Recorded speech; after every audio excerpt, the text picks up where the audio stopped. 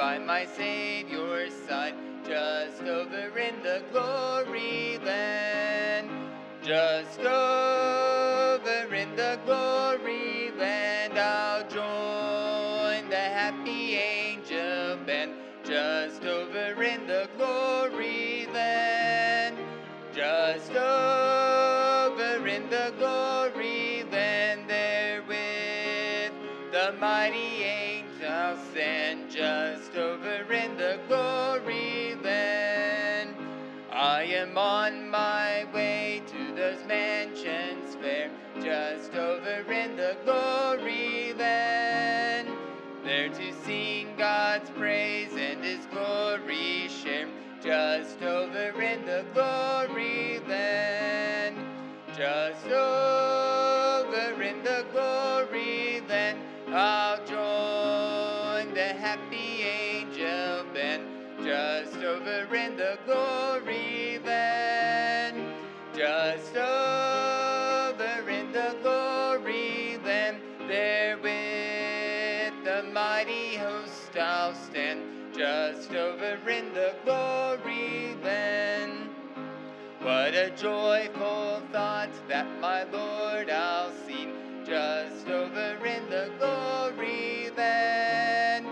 And with kindred saved there forever be, just over in the glory land.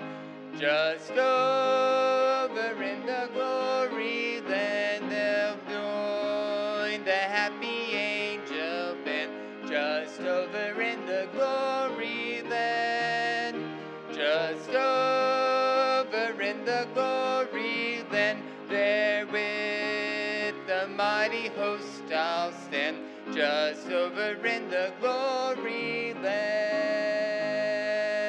Let's turn back to hymn number 185.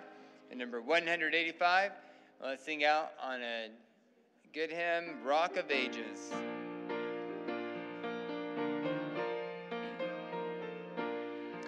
Rock of Ages, glad for me, let me hide myself in thee.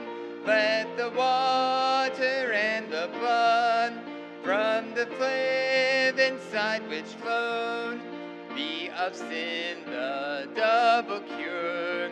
Save me from its guilt and power. Not the labors of my hands can fulfill thy law's demands. Could my zeal no respite know? Could my tears forever flow? All for sin could not atone. Thou must save me thou alone. Nothing in my hand I bring, simply to thy cross I cling. Naked come to thee address, helpless look to thee for grace. Foul I to the fountain fly, wash me, Savior, or I die. While I draw this fleeting breath, when mine eyes shall close in death, when I soar to worlds unknown, see thee on thy judgment throne. Rock of ages, glad for me, let me hide myself in thee. Take a moment and greet those around you this morning.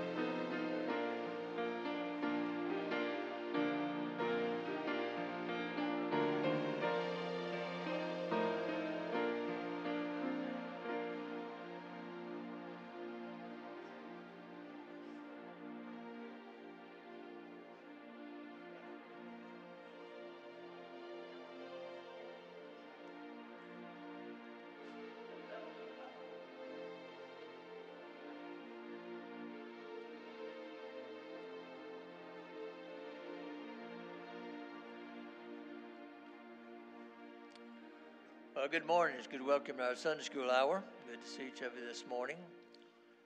Always good to see people fellowshipping with each other. Everybody is going to be involved in the Vacation Bible School. We need to meet at 5:30 this afternoon. We'll meet up in the first room to the right upstairs and kind of go over things with you. So if you have helped out in the past, or if you want to help out this time, plan to be there with us, and we'll assign you to some area, something that you can be doing during Vacation Bible School. So that's at 5:30. We normally have teacher meeting at 5:40, but we're going to be meeting 10 minutes earlier to go over everything. Also, there'll be a wedding shower for Megan on July 13th at 6 o'clock in the Fellowship Hall. So, ladies, you may want to jot that date down. And she will be getting married then. I think it's in August, isn't it, David? August. Okay. All right. Good to have Brother and Miss Corn with us. I forgot now how you introduce your children. Yeah, something about adding kernels to your corn or something. You know, I don't remember. They've got two more since the last time they were with us. So he's filling up his cob pretty fast here. They'll be doing our Vacation Bible School this year, and we're looking forward to it. They were with us, a few years ago, and did a great job, and so we wanted to have them back again. And in fact, he'll be speaking tonight here in our evening service. He'll be in junior. I think you're going to be in junior church this morning after Sunday school. So going to keep him busy while he's here. Get everything we can out of him. It's always good to see them and have them here with us. Also, Teen Camp, July 17th through the 21st, and the cost this year for camp is $210. We're asking that you, if you can, to help out. We have a lot of the young people that ride the bus, and their families not able to take care of the sending the camp financially, so we always chip in, and so if you can support one or more, or a part of one even, just on your check or your envelope, write down for youth camp whatever the amount will be. All right, so our Bible school will be on Monday, Tuesday, and Wednesday night, and be from 6:30 to 8:30, hopefully. Hope we'll get them out by 8:30, and that's what we'll be working for anyway. Anybody have a birthday this past week? Anybody have an anniversary? Is there anniversaries? I thought June was the month that a lot of people got married. I think we've only had one or two during this month. All right, Usher, would you come? Let's receive the offering.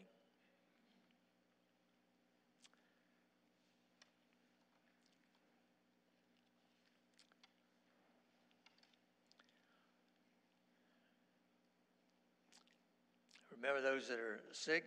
Continue to pray for Brother King. Also glad Bill's able to be with us this morning. Continue to pray for him and his healing. And also continue to pray for Janice. If you have an unspoken request this morning, raise your hand. All right, let's bow our heads and look to the Lord in prayer and ask his blessings on the offering and on these requests. Brother Flowers, would you lead us in prayer?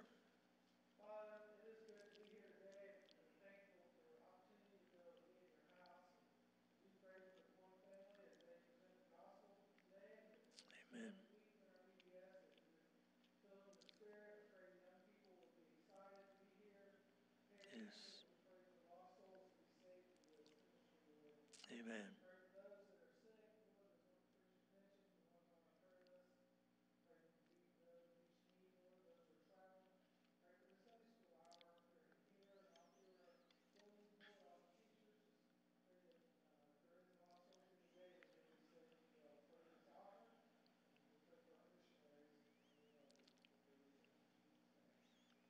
Amen.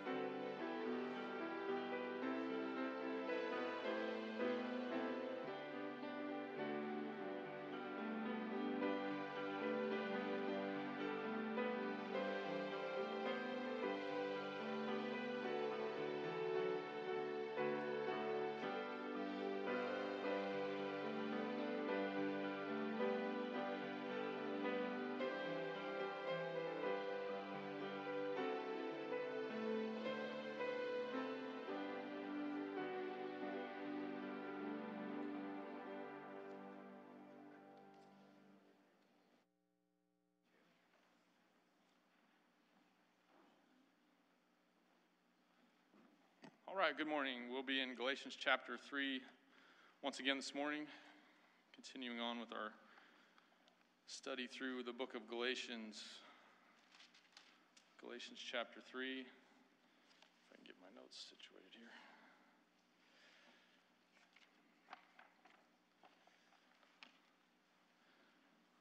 I always like vacation Bible school time. It's an exciting time.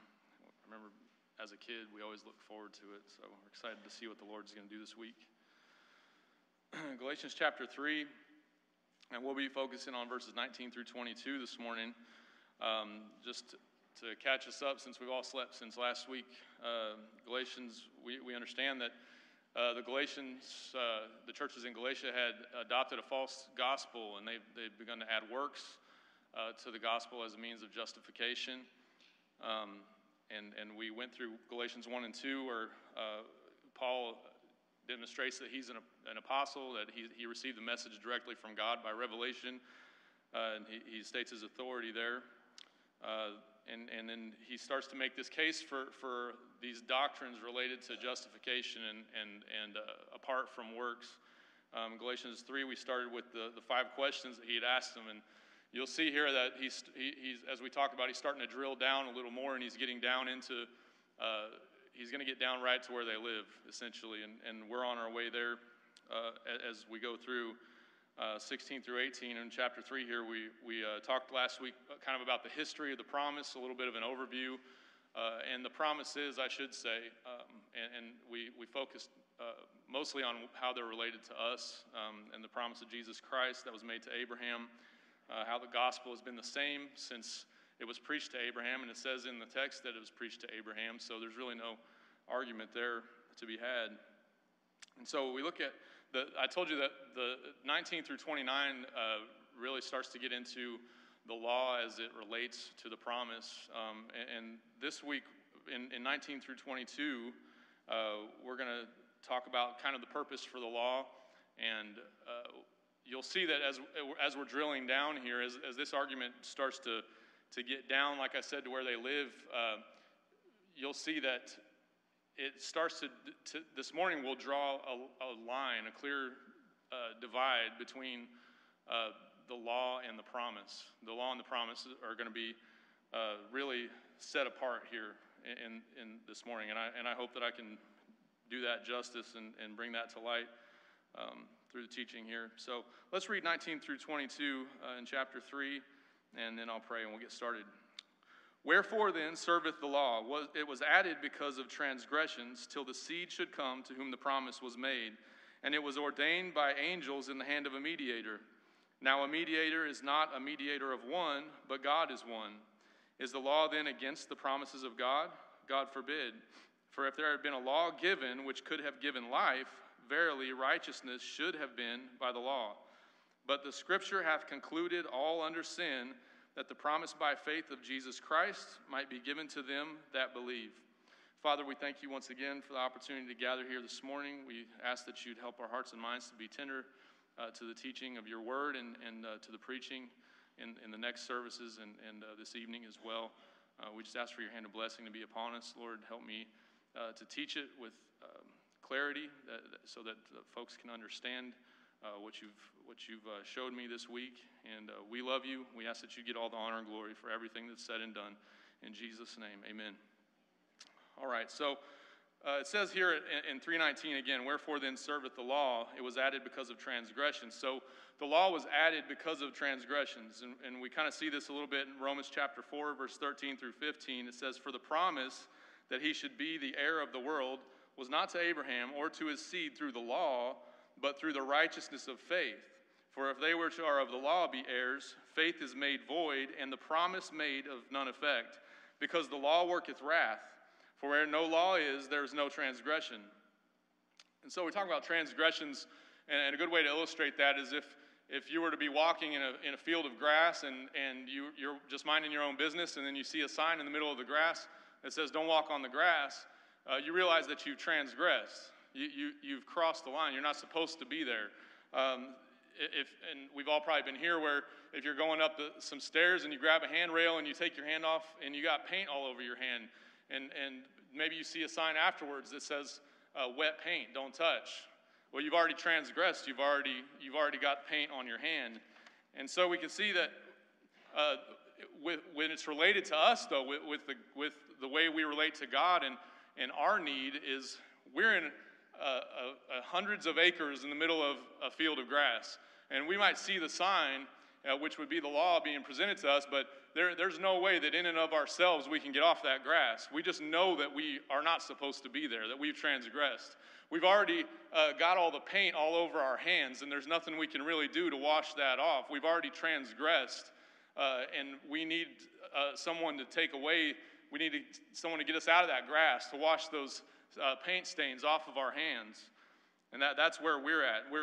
So the law came in so that God could define to mankind how depraved and how lost we are in trespasses and sins. And we understand that there was sin before the law, and God, in that time, he dealt with man through the conscience. We develop a basic understanding of right and wrong when we get to a certain age. And Pastor did a really good message on the conscience not too long ago. And so I just want to talk about that for a couple minutes here. But in Romans 2:14 through 15, it says, for when the Gentiles, which have not the law, do by nature the things contained in the law, these, having not the law, are a law unto themselves, which show the work of the law written in their hearts, their conscience also bearing witness, and their thoughts the meanwhile accusing or else excusing one another. So before the law was given, everyone lived this way. The moral law that's written in our hearts is given to us by God, that we're actually responsible for, that even if you've never read the Bible or heard about the Ten Commandments, that you're going to stand before God because there is a law written in your heart. And your conscience interprets that and helps it give an understanding of right and wrong. And so everyone's responsible for that. But the problem is, though that law written in our hearts, that moral law that God embeds within us, though that's good and that's right and that's pure, our consciences can be corrupted. And our conscience is what we interpret that law by. So it can be corrupted by culture or experience primarily. And for example, someone living under conscience can develop deep convictions based on falsehood. You think about Muslims, and I mentioned last week I've spent a lot of time in the Middle East, and when we'd have workers come in, you'd walk out to the aircraft and nobody's working. What's going on? They're supposed to be cleaning the hangar. Well, it's for the third, fourth, whatever time that day, they had to go outside and get out their prayer rugs, and they're out there praying. Well, because if they don't, they feel like they've sinned. Now, we understand that's false. They're praying to a false God, but their conscience has been corrupted by false teaching. And so just feeling conviction based on that, they've already gone past what that natural law is written in their hearts, and they've developed these systems and things to salve their conscience. So even with Amish folks, an Amish man might put on a jacket with a zipper on it, and then he realizes it, and he feels like he's sinned. Well, we know that there's nothing wrong with that. There's nothing in the Bible that really calls that out as sin, but it's sin to him because of his teaching, because his conscience has been manipulated and corrupted in a sense. Not that it's drawn him into sin, but he's added to something that's not there because his conscience has been changed because of teaching. So when Adam and Eve sinned in the garden, they were in a perfect environment, and they sinned anyway, and they got kicked out of the garden. They moved into this age where they're being dealt with according to their conscience. And Adam and Eve, they didn't have a Bible. They didn't have a written word. So God was dealing with them through this conscience, this law written in their hearts, being interpreted by their conscience. And we learned from this period that God, as God dealt with mankind through the conscience, that man ignores his conscience. We all do. We all ignore our conscience and go ahead and sin anyway. We had everybody probably had, I went to a public high school. If you went to any school, really, you probably had the cool teacher. Our cool teacher was Mr. Hubing. He was the sociology teacher. But one of the things, I took his class as a senior, and he was an older teacher who was getting ready to retire, and he was just a really good guy. But one of his things that really stuck with me through that class was he started talking about like people that do bad things, people that just they don't feel bad about anything they do. And he said that if you tell your conscience, just be quiet over and over and over and over again enough times, it'll stop. And you won't feel bad anymore. You won't have any guilt anymore. And so that's what man tends to do apart from the law, apart from a relationship with God, is that they just go ahead and silence those portions of their conscience that affect their lifestyle or what they want to do, and then they don't feel bad anymore. And a lot of you might hear people say, "Well, I'm not convicted about that, so what? The Lord's not dealing with me about that." Well, it's because your conscience has been changed. Your conscience isn't interpreting things properly. That happens. We can do that, and we can get to the point where we have a seared conscience. 1 Timothy 4:1 and 2. Now the Spirit speaketh expressly that in the latter times some shall depart from the faith, giving heed to seducing spirits and doctrines of devils, speaking lies and hypocrisy, having their conscience seared with a hot iron.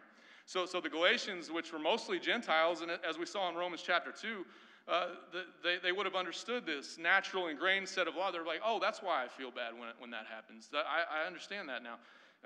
They didn't have the law. The law wasn't committed unto them. So though they may have heard it, they may have known some Jewish people, they didn't have that law to build their conscience upon. So we learned in Genesis 6:5 that it says, "And God saw that the wickedness of man was great in the earth, and that every imagination of the thoughts of his heart was only evil continually." So when man lives according to his conscience, apart from the law and apart from God, ultimately it gets bad enough that we end up where we were with the flood. And I think we can see that in our day, and that's the reason Satan has ingrained himself into so many of our institutions, especially the learning institutions, and gotten rid of the Bible and removed those things, because he doesn't want anyone's conscience to be interpreted according to the Word of God. If he can remove all of that, then he gets to control everything, and gets to, people can just deny that natural law written in their hearts, which we've already seen throughout history. Up to the flood, that's what people did. That's the natural course of man. And so we know from 2 Timothy 3:1-7 proves this. It says this, "Know also that in the last days perilous times shall come.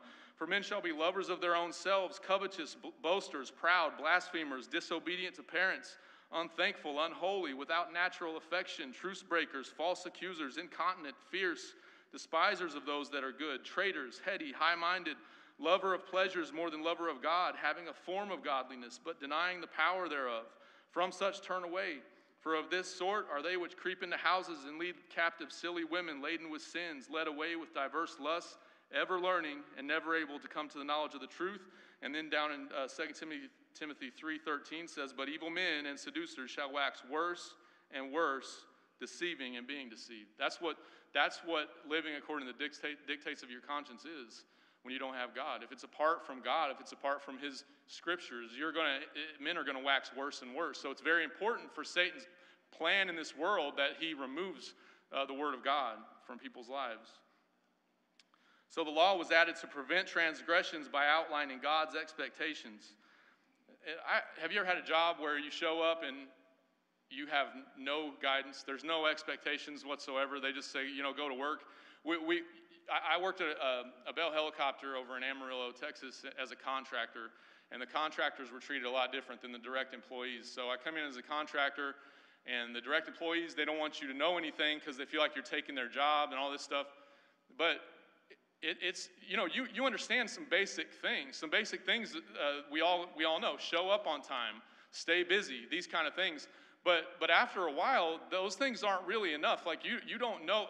I was wandering around sometimes. We were working 12 and 13-hour shifts, and nobody's telling me what to do. I'm going to ask this one, and they're just kind of turning away and ignoring, oh, maybe you should do this, maybe you should do that. So I'm inspecting under panels, and I'm signing things up to be bought off by the inspectors, and I'm getting all this stuff rejected because nobody was showing me what they're going to be looking for. I was having to learn by what the inspectors were finding, and so I'd correct that, and then they'd find something else next time that they weren't there to teach, they weren't there to guide. We can have a certain set of standards that'll get us to a certain point, but you need those guidelines. You need those things to emphasize, to highlight what you're doing wrong so that you know what to do right. So the law was added to give God's expectations of holiness. It was proven to us that we couldn't meet God's standard of holiness, so based on our conscience alone. So just as the conscience can be corrupted and seared, God gave the law so that it can be trained and taught what God wants. So our conscience can be trained by God's law, by Scripture. But even when we know the expectations in the form of the law, even when we have those things to interpret and to train our conscience with, nobody can meet the standard of holiness. We can never get there in our flesh. So what's the benefit? It highlights our sinfulness to point us to the point of hopelessness unless God provides a way, unless He provides a way for us to bridge that gap where we can never do it on our own. That's what the law is doing. It's pointing us to that. The addition of the law, as we see in our text in verse 19, it was added because of transgressions till the seed should come to whom the promise was made, and it was ordained by angels in the hand of a mediator. So this is describing the giving of the law on Mount Sinai. And Moses, before he dies, he's kind of given this speech to the Israelites in Deuteronomy 33:2. He says, the Lord came from Sinai and rose up from Seir unto them, and he shined forth from Mount Paran, and he came with 10,000s of saints. From his right hand went a fiery law for them. And so God gave the law with these 10,000s of saints, or in this case, if you compare Scripture with Scripture in the New Testament, referring to this passage is calling them angels.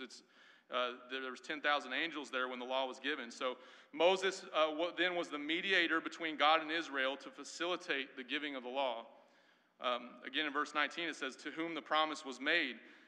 The promise was made to that individual seed, Jesus Christ. And if you look at verse 16 in chapter 3, we looked at it last week, but again, now to Abraham and his seed were the promises made. He saith not, and to seeds as of many, but as of one, and to thy seed, which is Christ. So what specifically does this promise entail? What is this promise that's made specifically to Christ? In the promises that we talked about last week were the promises to Abraham with posterity and inheritance and a spiritual seed for sure that would come down the line. But spiritually, that promise is going to come through Christ. But the promise described in verse 16 and 19 is talking about a promise to Christ. And what exactly that is again, we looked at Romans chapter 4, 13 through 16 before. And it says, for the promise that he should be the heir of the world was not to Abraham or to his seed through the law, but through the righteousness of faith.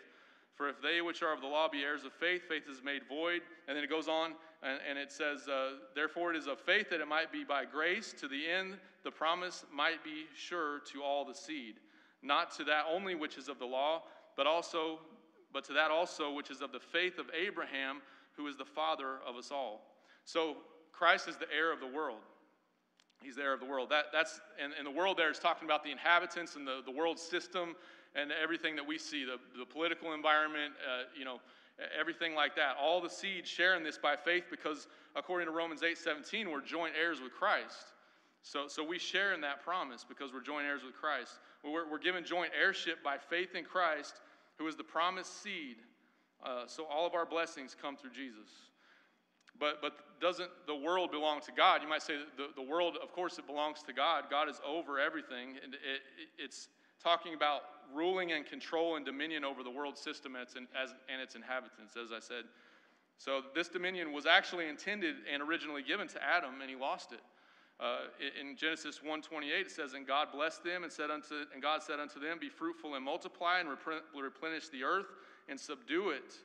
That's key there. Subdue it and have dominion over the fish of the sea and over the fowl of the air and over every living thing that moveth upon the earth. And you might say, in one sense, we do have dominion. You know, we could pretty much destroy any animals that we want. We have dominion over that. But when God made all creatures and all things, there was no killing. There was no death. There wasn't. You could go into the jungle and you wouldn't get hunted by a lion. You could go swim in the Gulf and you wouldn't get eaten up by sharks. So we have dominion in one sense because we're smarter and we can overcome these things because of our intelligence. But we don't have dominion in the sense that they're bowing down at our feet, that we are ruling over all things. We lost that because of sin. So when sin came into the world, Satan became the prince of this world. Jesus calls him the prince of this world several times. He's called the prince of the power of the air that now worketh in the children of disobedience. And this is why when Jesus was tempted in Luke 4, 5 and 6, it says, and the devil, taking him up into an high mountain, showed unto him all the kingdoms of the world in a moment of time. And the devil said unto him, all this power will I give thee, and the glory of them, for that is delivered unto me, and to whomsoever I will, I give it. So man forfeited dominion because of sin. Because it was lost due to sin, no man can ever recover it. And just to refocus, we're talking about our verse here, that specific promise of inheriting the world that was promised to Jesus Christ, just so we're on track here. Because it was lost due to sin, no man can ever recover it. And essentially, I've heard it called that mankind lost the title deed to earth, is basically what happened. We see this in Revelation with the seven-sealed scroll. In Revelation 5, 1 through 5, it says, and I saw in the right hand of him that sat on the throne a book written within and on the backside, sealed with 7 seals. And I saw a strong angel proclaiming with a loud voice, who is worthy to open the book and to loose the seals thereof? And no man in heaven nor in earth, neither under the earth, was able to open the book, neither to look thereon. And I wept much, because no man was found worthy to open and to read the book, neither to look thereon. And one of the elders said unto me, weep not, behold, the Lion of the tribe of Judah, the root of David, hath prevailed to open the book and to loose the 7 seals thereof. So this scroll is essentially that title deed. Jesus Christ is the only one that can open it. He's the only one that can reclaim dominion over all the world's systems and all these things that were lost because of sin. And Christ alone was able to fulfill the law, defeated death, and will one day reclaim the earth and pour out his judgment upon Satan and his children. So he's ultimately going to rule in his eternal kingdom. Daniel chapter 7, 13 and 14 says, I saw in the night visions, and behold, one like the Son of Man came with the clouds of heaven, and came to the Ancient of Days, and they brought him near before him. And there was given him dominion and glory and a kingdom, that all people, all nations and languages should serve him. His dominion is an everlasting dominion, which shall not pass away, in his kingdom that which shall not be destroyed. So that's that promise that was made, that promise to Christ. And we are joint heirs in that promise. We're going to rule and reign with him if we're saved. So Galatians 3:20, verse 20, the next verse. Now a mediator is not a mediator of one, but God is one.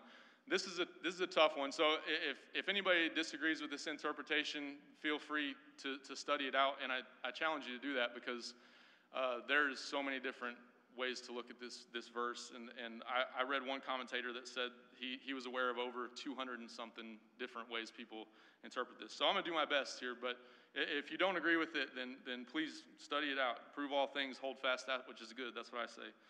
So a mediator, it says, now a mediator is not a mediator of one, but God is one. So a mediator is a go-between. It's somebody that's going to stand in between and facilitate a transaction of some kind, or some kind of decision that's going to be made.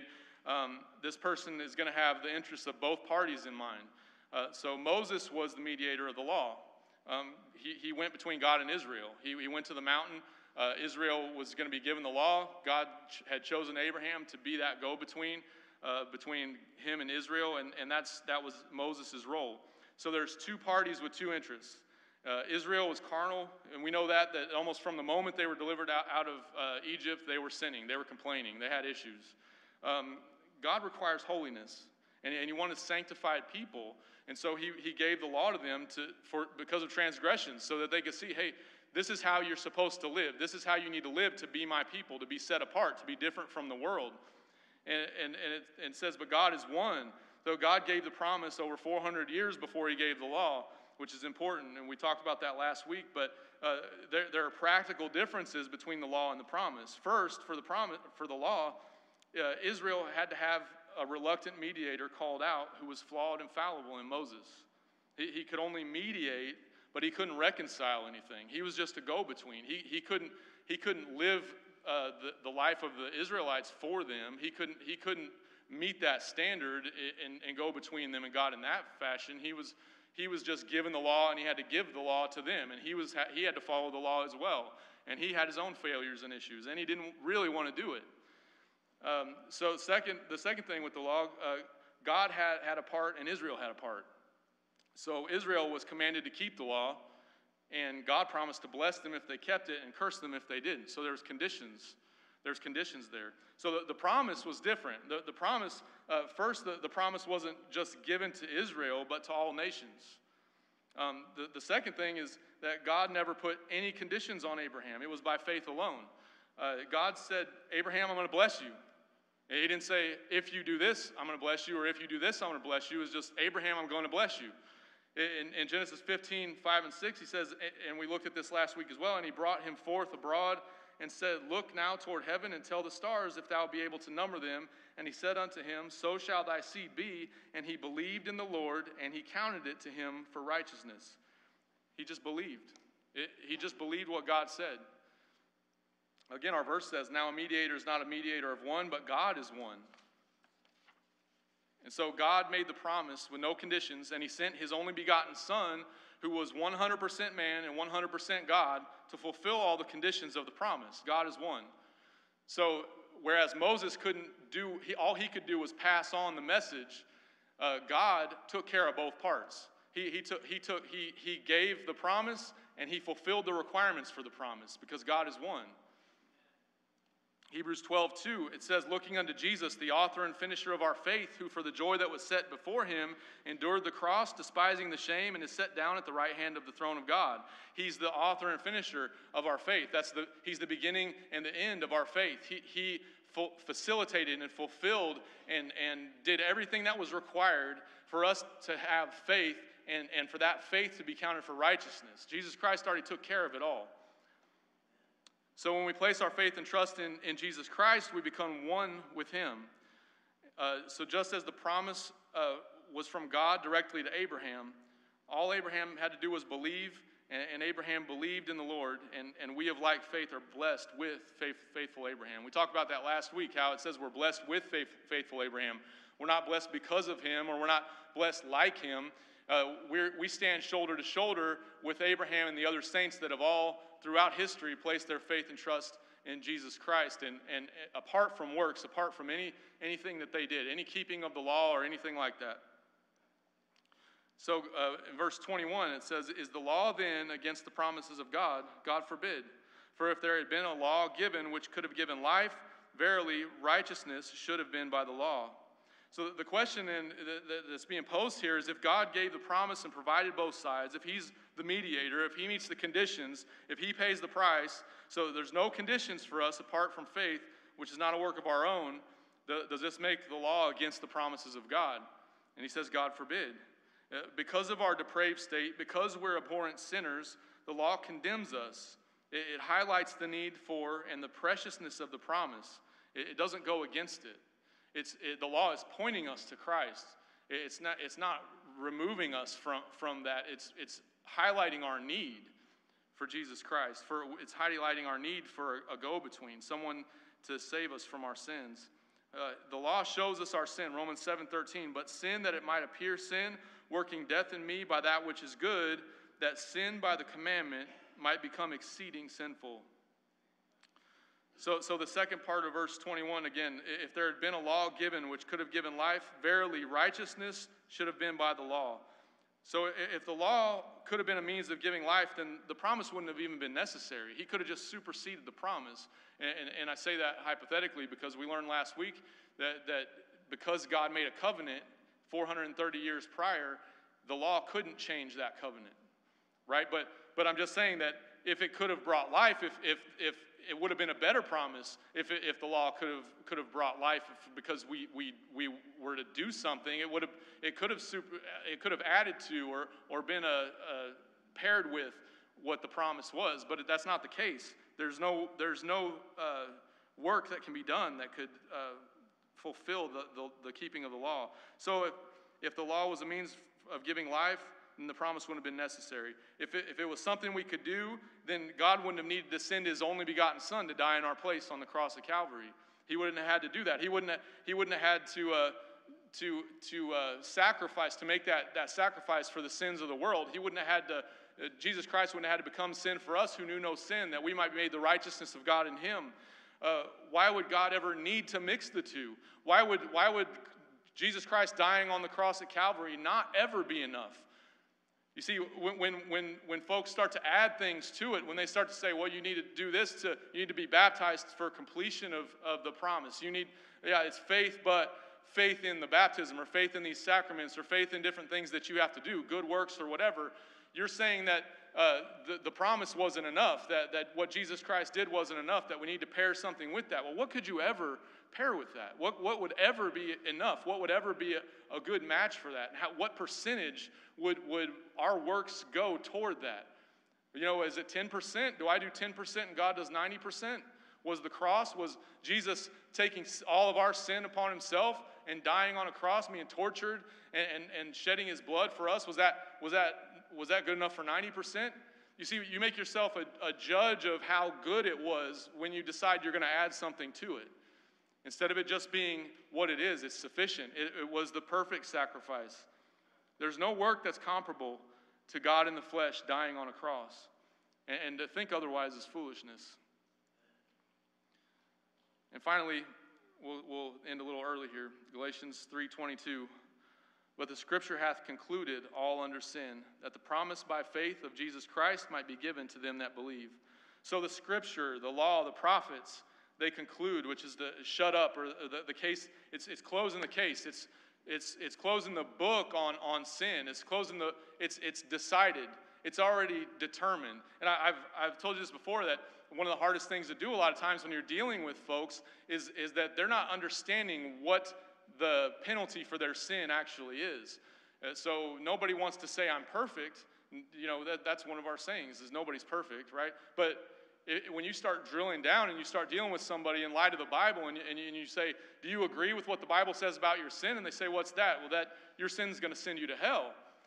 That you need Jesus, that you need to place your faith and trust in Jesus Christ and his death, burial, and resurrection, that you might be saved, that you won't spend eternity in hell. Your sin has earned you hell.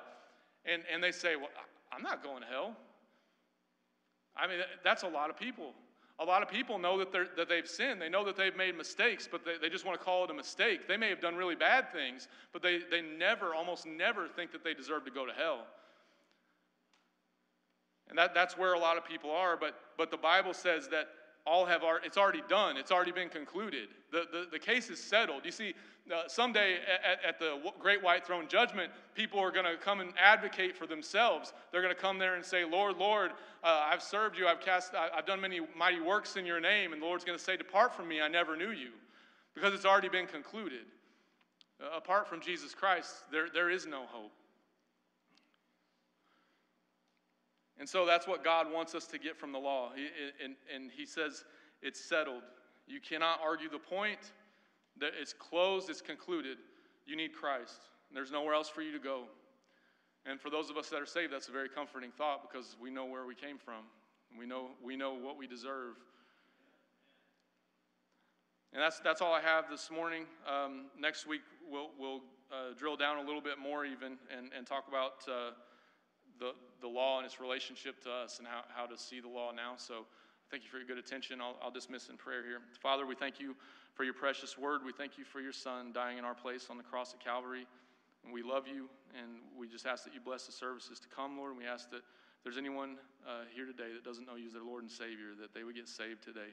Thank you and praise you again for everything you'll do. In Jesus' name, amen.